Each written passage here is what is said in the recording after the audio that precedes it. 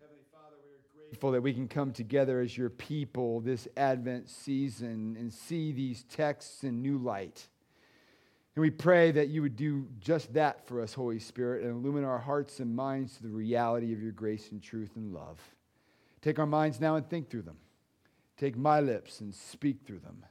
Take our wills and bend them to your own.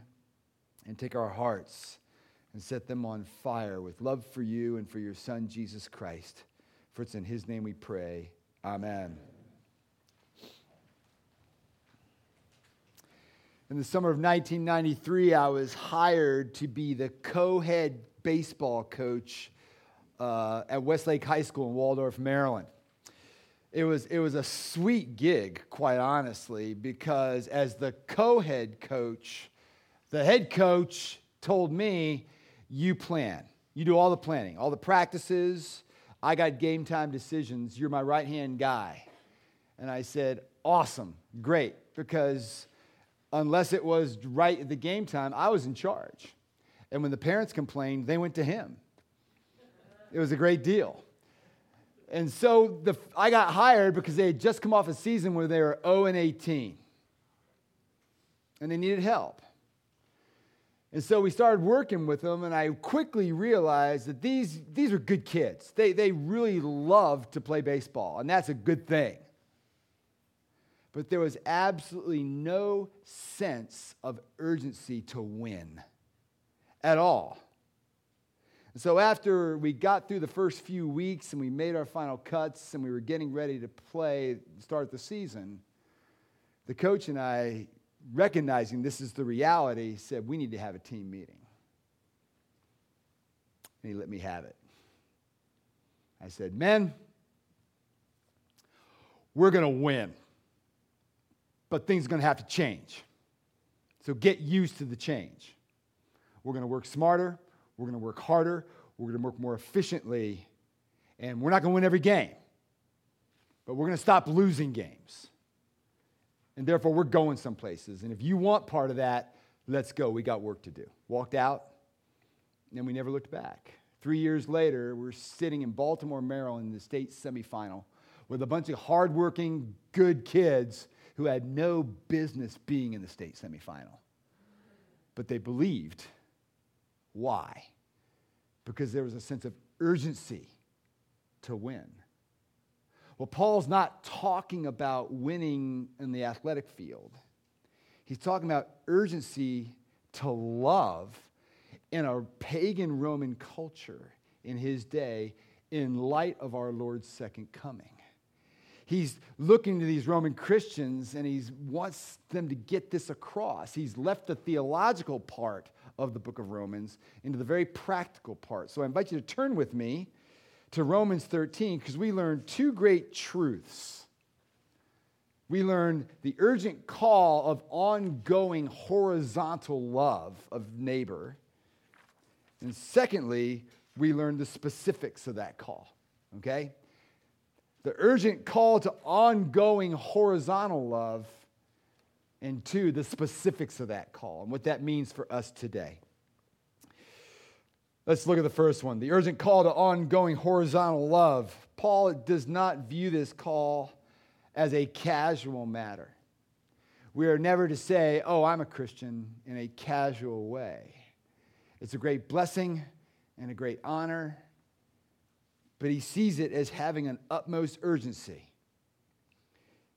Besides, notice what he says in verse 11. Besides this, you know the time that the hour has come for you to wake from sleep. For salvation is nearer to us now than when we first believed. Paul's sense of urgency is stressed by the word time in his opening sentence. You notice I didn't mention verses 8 through 10 because that was the Ten Commandments. I didn't want to, we just said them, right? We just reminded ourselves. And the reason Thomas Cranmer put them at the beginning of the liturgy, most of the time we just do the summary of the law. You shall love the Lord your God with all your heart and all your soul and with all your mind and with all your strength. And then love your neighbors yourself. But on the first Sunday of Advent and the first Sunday of Lent, we do all 10 of them. And notice how we respond as a congregation. Lord, have mercy on us. and write all these laws on our hearts. Because that's the intent of saying them, of hearing them. That's why we change the liturgy periodically, to not keep it from being rote, that we're actually praying the liturgy, not just saying it or reading it. And so I didn't want to just, look, we've heard it. And it's to remind us that, you know what, maybe I didn't love my neighbor as myself this week. Maybe I didn't love the Lord, and I need a Savior. And so in Advent, we go right to the Trisagion. 3 times, thrice holy. We sing it all throughout Advent to remind us that God's provided us a Savior, a holy Savior on our behalf. And so this salvation is nearer than ever before. And he uses that word. The urgency is stressed by the use of the word time. Besides this, you know the time. Now, Paul could have used either Greek words, chronos or kairos. Chronos meaning chronological time, time on my watch, counting time, calendar time. Or he could have used kairos, which emphasizes a quality of time, a quality of walk. And Paul doesn't use chronological here. He uses kairos. What kind of time is that? The New Testament calls the last days. It's not a chronological sense, but it's a qualitative sense of life. And these last days began with Christ and will culminate on the last day, on his return at any moment. But that's not Paul's point here. Paul was telling his hearers and us that we are living in these last days, that this present age, in the words of C.E.B. Cranfield, Paul refers to as the night, could never have a higher status than that of something far spent. In other words, we spend it all unto our Lord in these last days. Henceforth, the day would always be imminent. And one day it will finally break open when our Lord comes for us. So this brings a sense of urgency to the matter of loving our neighbors on a whole new level. We're to wake up from spiritual lethargy and love our neighbors while we have the opportunity to do so. We ought to be like the little boy where the grandfather clock in the hallway is stuck. And instead of chiming 12 times, it times 20 times. And he runs up to his mom and goes, "Mom, it's later than it's ever been before." That's us. It's later than it's ever been before. Let's love the Lord. Let's love one another. Let's love our neighbors. We should keep this in mind. If Christ does not return in our time, he will certainly come at our death. Each ache, each pain, each gray hair, each non-hair, each new wrinkle, each funeral is a reminder that it is later than it ever has been before. It's time to love our neighbors as ourselves. Secondly, we see some specifics of how to live out that call, how to live out that sense of urgency on a horizontal level. Second half of verse 12, Paul writes, "So then let us cast off the works of darkness and put on the armor of light. Let us walk properly as in the daytime, not in orgies and drunkenness, not in sexual immorality and sensuality, not in quarreling or jealousy." So he's very specific about those types of things that we're to put off. He categorized 3 types of sin: orgies and drunkenness. Those words used together picture drunken individuals walking down the street at 2 a.m, disturbing the entire town. That's what Paul's trying to get at, because that's what was happening in Rome. The Christian who wants to love in the way Paul's calling us to love must put aside such pursuit of harmful pleasures. They'll never satisfy us. Secondly, there's to be no sexual immorality or sensuality. The word sexual immorality is the Greek word that can simply be translated sins of the bed. And the word rendered sensuality is one of the ugliest words in the Greek language. It's describing someone who is not only given to such a lifestyle, they don't even feel shame about it. The Christian who wants to love in this way must understand that one cannot love the Lord and love others and have a love for unfettered sexual desire. Third, specific, is to abstain from quarreling and jealousy. This phrase describes someone who can't stand someone surpassing them financially or in any area of life, having more success and holding a grudge against them. Tragically, many believers act as if it's their holy duty to keep others in their place. No, such behavior can never exist in the heart of someone who truly loves their neighbor. There is much that must go if we're to love on this level. Amen? We have to think about this. None of us are so naive to think that, okay, it might be different than Rome, but I have my own stuff. That's what Advent's about, recognizing our stuff that we're putting above the Lord, those evils of being jealous about a coworker, or jealous about a neighbor, or jealous, whatever it might be for you. Let's put it aside, Paul says. These evils are the precise reason there's so little love in the church and for the world, and so little love in the world. But there's also a glorious positive side that Paul says. He doesn't stop there. Notice, verse 14, he says, "But put on the Lord Jesus Christ and make no provision for the flesh to gratify its desires." In other words, make no provision for that lifestyle for you, dear brothers and sisters. It's true that we as Christians, just by placing our trust in Jesus Christ, have already put on Christ. Galatians 3:27 says, "For as many of you as were baptized into Christ have put on Christ." You are wearing his righteousness right now.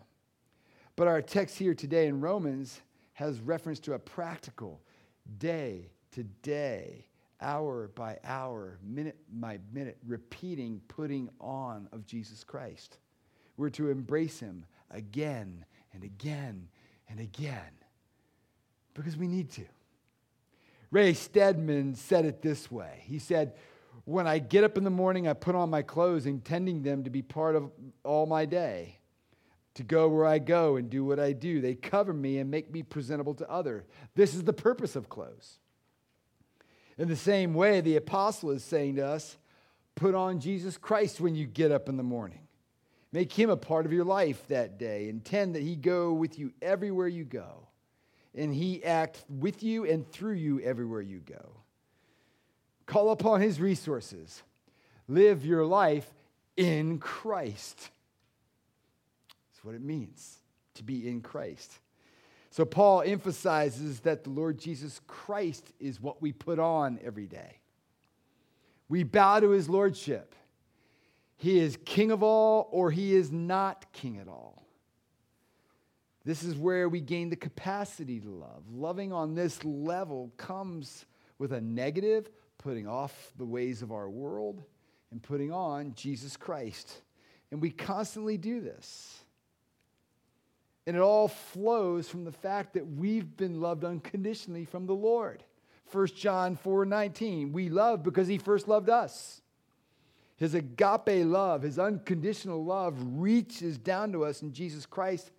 And Paul wrote further about this in Romans 5, that his love has been poured into our hearts by the Holy Spirit that's been given to us.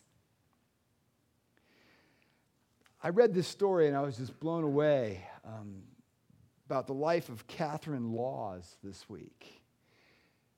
She demonstrated this unconditional love for her neighbors in an incredible way. Back in the 1920s, she was the wife of the prison warden of Sing Sing Prison in Ossining, New York. It's one of our oldest prison systems in the United States, and it was an awful place, even for criminals to go. They were beaten, some with cat o' nine tails, beaten. The abuses are historical. And so when her husband, Lewis, arrived, he instituted some humanitarian reforms. They were no longer treated as animals. They were to be treated as people created in the image of God. He brought in activities for them. They were allowed to play basketball. They weren't before. They were allowed to play pickup baseball. They weren't before. Guess whose idea that was? Catherine. Catherine would often take her 3 children, and they would sit in the 1920s and 30s with mob bosses that were in Sing Sing prison, playing basketball with them. These were racketeers, white-collar crime murderers, and had a great impact on that population simply because she treated them with respect, and the children treated them with respect. But tragically, in 1937, Catherine was killed in a car accident. And so the next day, her body lay in state at a home 3 miles down the road. When the acting warden found hundreds of prisoners crowded at the entrance to this prison, he knew what they wanted to do. They wanted to visit her. So opening the gate, he said, "Men, I'm going to trust you. You go into the house." They didn't count the prisoners as they left. But when the night roll call came, every prisoner was there. Not one man was missing that night. Love for one who had loved them had made them dependable. Of course, this should be infinitely more true in relationship to us with our Lord Jesus Christ, ought it not? God's sacrificial love for us, upon us, in our place, ought to make us completely dependable in showing our love for the world, no matter how different they are from us. How wonderful it would be if the majority of the church universal began to live like this Advent. Surely such love would be so amazing it would engulf the continents. A 2nd century critic of Christianity in the Roman Empire wrote this about the early church. He said, "Assuredly this group should be rooted out and extricated, for they know one another by secret marks and signs, and they love one another almost before they know one another. Promiscuously they call one another brother and sister." Oh, may God help us to love like that. Let us cultivate a sense of debt this Advent.